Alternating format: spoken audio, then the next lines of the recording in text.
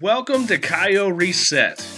God loves you, and He's all about second chances. He's made us brand new. You know, reset means to start over, set anew, to set, adjust, or repair in a new way, to put back in the correct position for healing.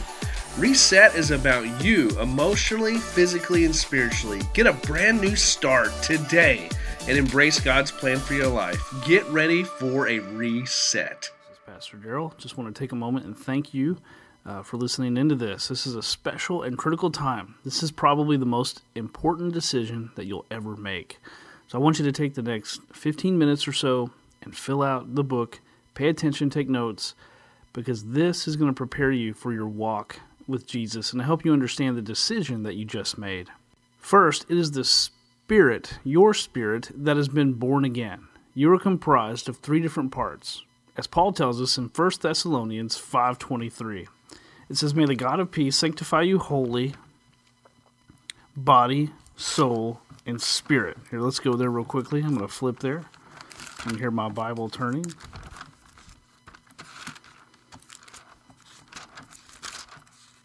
1 Thessalonians 5:23 says, "Now may the God of peace himself sanctify you entirely or wholly or completely, and may your spirit and soul and body be preserved complete without blame at the coming of our Lord Jesus."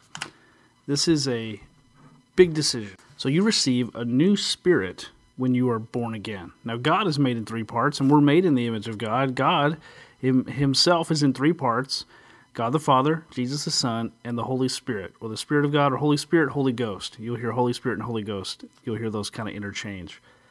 But man, okay, again, we are created in the image of God. You are a spirit. You have a soul, which is your mind, your will, and emotions, and both are housed in your body. And the Bible says, "What does it profit a man if he gains the whole world and loses his soul?" Now, your spirit knows God. In John chapter 4, it says that God is a spirit. It says you know him and by and through your spirit. Okay? The Bible says in the book of John, it says you must be born again. Okay? So you contact God with your spirit, you interact with your soul, and you contact the physical world and around you with your body. Again, John chapter 4 says, chapter 4, verse 24 says, "God is spirit, and those who worship him must worship in spirit and in truth." Okay, and in John chapter 3, I believe it's verse 7, it says, "Do not be amazed that I said to you, you must be born again." You've been born again if you have confessed and trusted Jesus and confessed him as Lord and asked him to come into your heart and to make you brand new, to forgive you of your sins. You are born again, and you have a new spirit. Okay? So, let's kind of go over this again. God gave us a soul, and the soul enables us to experience emotion. Again, it's our mind, our will, our emotions. It's how we reason. It's how we communicate with others, and it's our intellect. And our spirit and our soul are housed in a body. This is how we touch and contact the earth. God formed Adam's body out of the dust of the ground, and our body is made to contact the earth. We don't contact God with our body. Now, sometimes in services or we're in the presence of God, we'll have goosebumps, but we don't contact God through our bodies, but our innermost being, our spirit. This is our spirit that really, this is how we contact and interact with God. Now, don't get me wrong, goosebumps and feeling the presence of God, that's all very real. There are times that the Lord, his presence is there and you will feel it. But ultimately, you interact with God with your spirit. Okay? Now, John chapter 3, verse 5 says, "Except a man be born of water and of the Spirit, he cannot enter the kingdom of God." Okay? If a man is born of flesh, his body is born. If he is born of the Spirit, you are born of the Spirit. Now, in 2 Corinthians 5:17, it says, let's go there real quick. I'm going to flip there. 2 Corinthians 5:17. It's good to have a physical Bible. 5:17 says, "Therefore, if anyone is in Christ, he is a new creature or new creation. The old things passed away. Behold, the new things have come." Now, right now, again, you're a new creation with a new spirit. You're brand new. Like I like to, you go to the store, you buy something, it's in the shrink wrap, it's brand new. I like to say that you are now in the shrink wrap. You're brand new.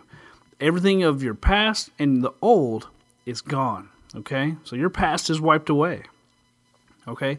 Now, little kids, they ask Jesus to come into their heart. That is true. If you've confessed Jesus as your Lord, you have him in you. Christ now lives in you. Not only is Jesus in you, but we are in Jesus.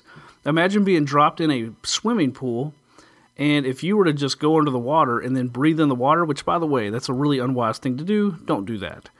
But if you were to take that in, the water is in you. Not only are you in the water, but the water is in you. So this is how complete your identification in Jesus is. You are not just a follower of Jesus, you are in Christ.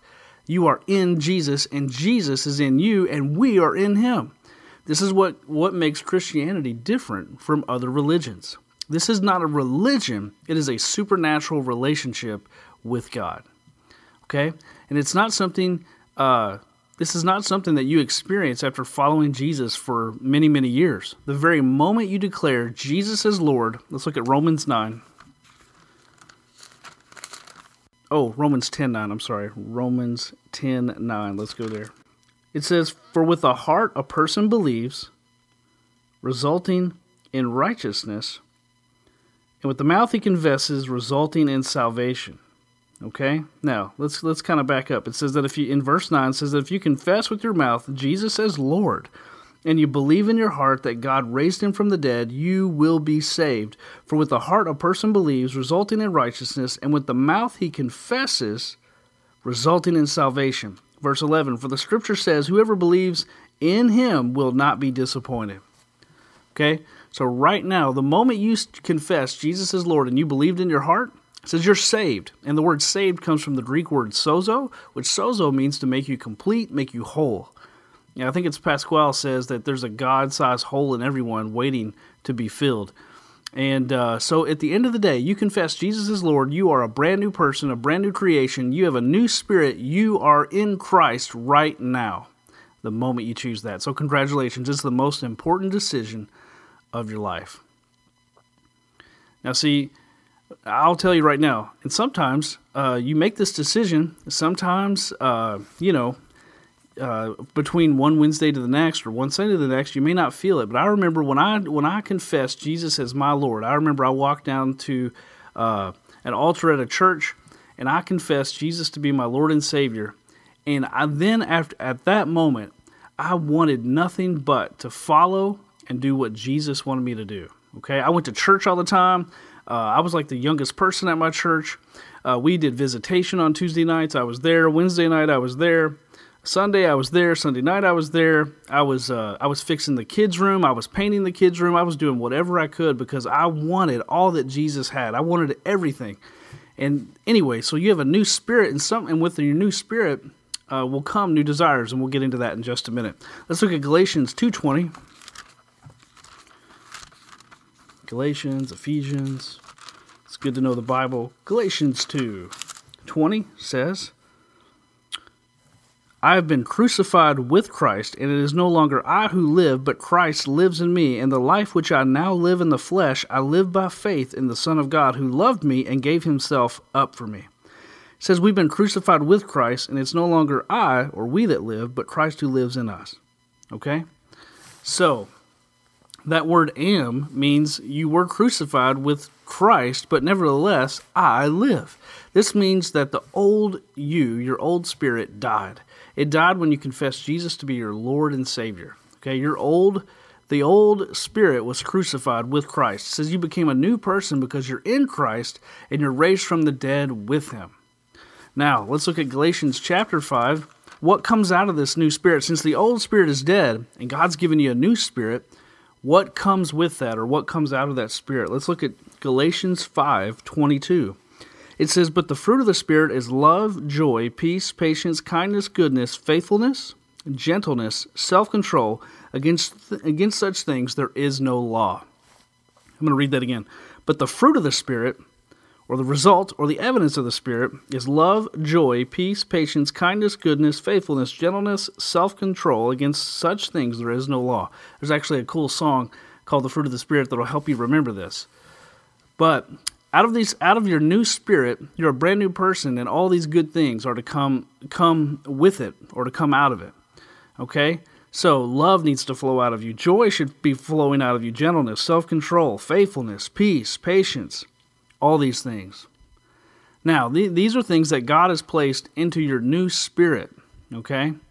Now, after you make this decision, you've made the decision, you've confessed Jesus as Lord, I'm going to follow after him, I'm going to be obedient to what God says. After you make this decision, I encourage you to get water baptized. When we get water baptized, I'm going to go back to Romans. We're going all throughout the Bible. When you get water baptized, first of all, baptism doesn't save you. Baptism is not your ticket into heaven. Baptism is merely, when you're baptized, you go down under the water, and a new you comes to life. You come up out of the water. Okay, now we don't leave anybody under the water because Jesus was raised from the dead. So, what is baptism? Baptism really is a picture. I always tell people it is a picture. Okay, you get baptized, you're identifying with Jesus Christ. Jesus now lives in you, and we live in him. You are identifying with his death, burial, and resurrection. The old you is immersed in the water, and then it dies. Remember, you're a new creation. Old things have passed away. And when you rise up out of the water, you're not only is it a picture of you identifying with Jesus and agreeing with his death, burial, and resurrection, but it's symbolic of you, the old you dying, being left in the water, and you rising up, rising to new life, and you're a new creation. And the church, the body of believers, the people that witness your baptism, it is our job to help hold you accountable. And you're basically telling us and telling the world, Jesus, I made this commitment to Jesus. This is a real decision. I'm going to follow after him. Jesus is my Lord and my Savior. And our job is to kind of hold you accountable and kind of help you walk this walk of faith that we have, because there's going to be challenges and trouble that comes down the road. Jesus himself said, not if trouble comes, but when. Trouble will come, and we'll get to that. But right now, you're brand new. You're brand new in the shrink wrap. So let's go to Romans 6:4. It says, therefore, we have been buried with him through baptism into death, so that as Christ was raised from the dead through the glory of the Father, we too might walk in newness of life. So, you're basically agreeing with Jesus' death, burial, and resurrection, and now you're walking in newness of life. You're telling everybody that I am not ashamed of my commitment to Jesus as Lord at the end of the day. You're brand new. Now, you've already discovered a newness in your spirit, but your mind is the same as it always has been. Sometimes you'll notice old negative thoughts may rear their head in the coming days, hours, maybe weeks. You'll notice that some of those old negative thoughts, maybe thoughts like, well, you're not really saved. God didn't really forgive you. Man, if only people knew how bad you really were. All those things, that is like, it's like a computer, okay? Remember, the old things have passed away. If everything in your mind passed away, you would have to relearn everything. Remember, God gives you a new spirit, but not a new mind. Okay, your mind did not get a rebirth, but your spirit did. It's the same mind that you had before. Again, you may have had bad negative thoughts. You may have conflict. Your spirit wants to do right and love God and serve God, but your mind is the same as it always has been.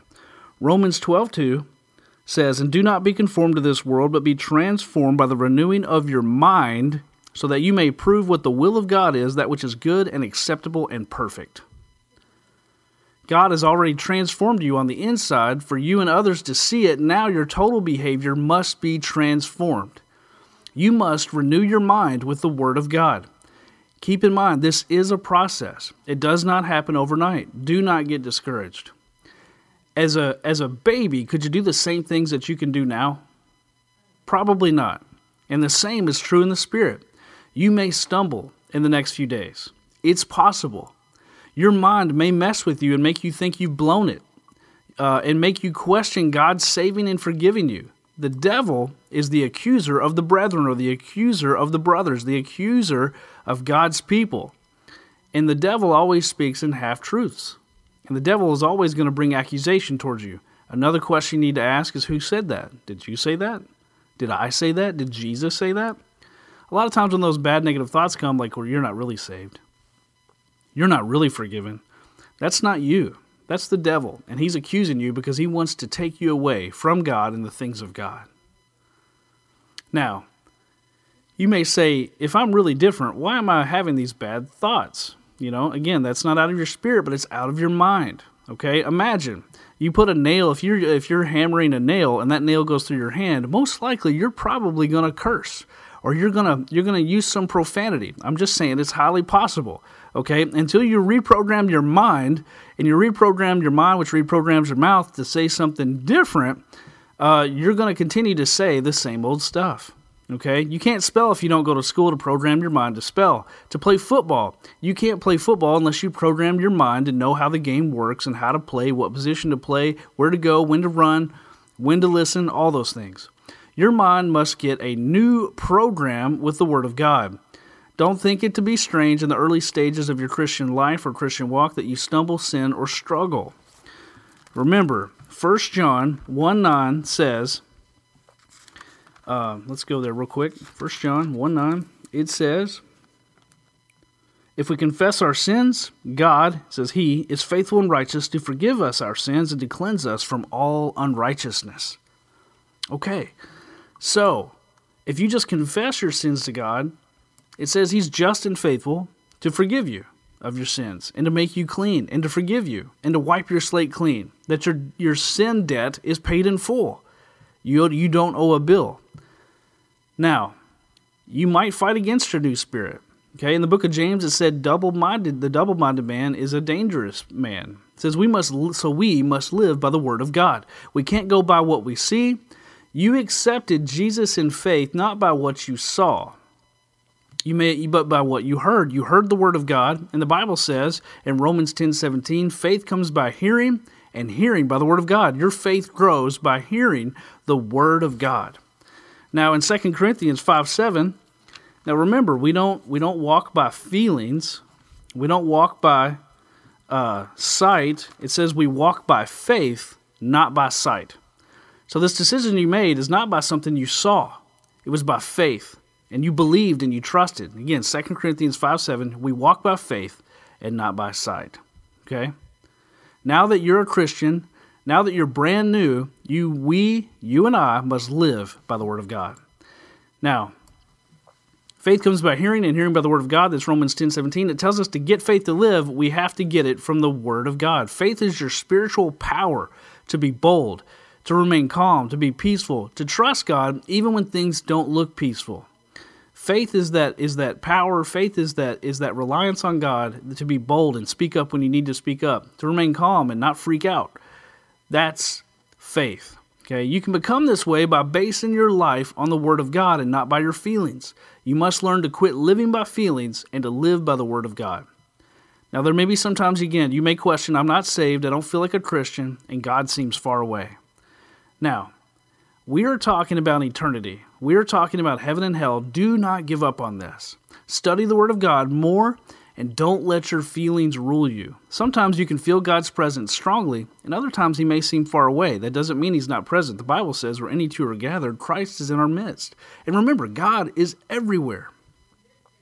Like one time, I prayed for a 14-year-old girl. I prayed for her one time, and she wanted healing.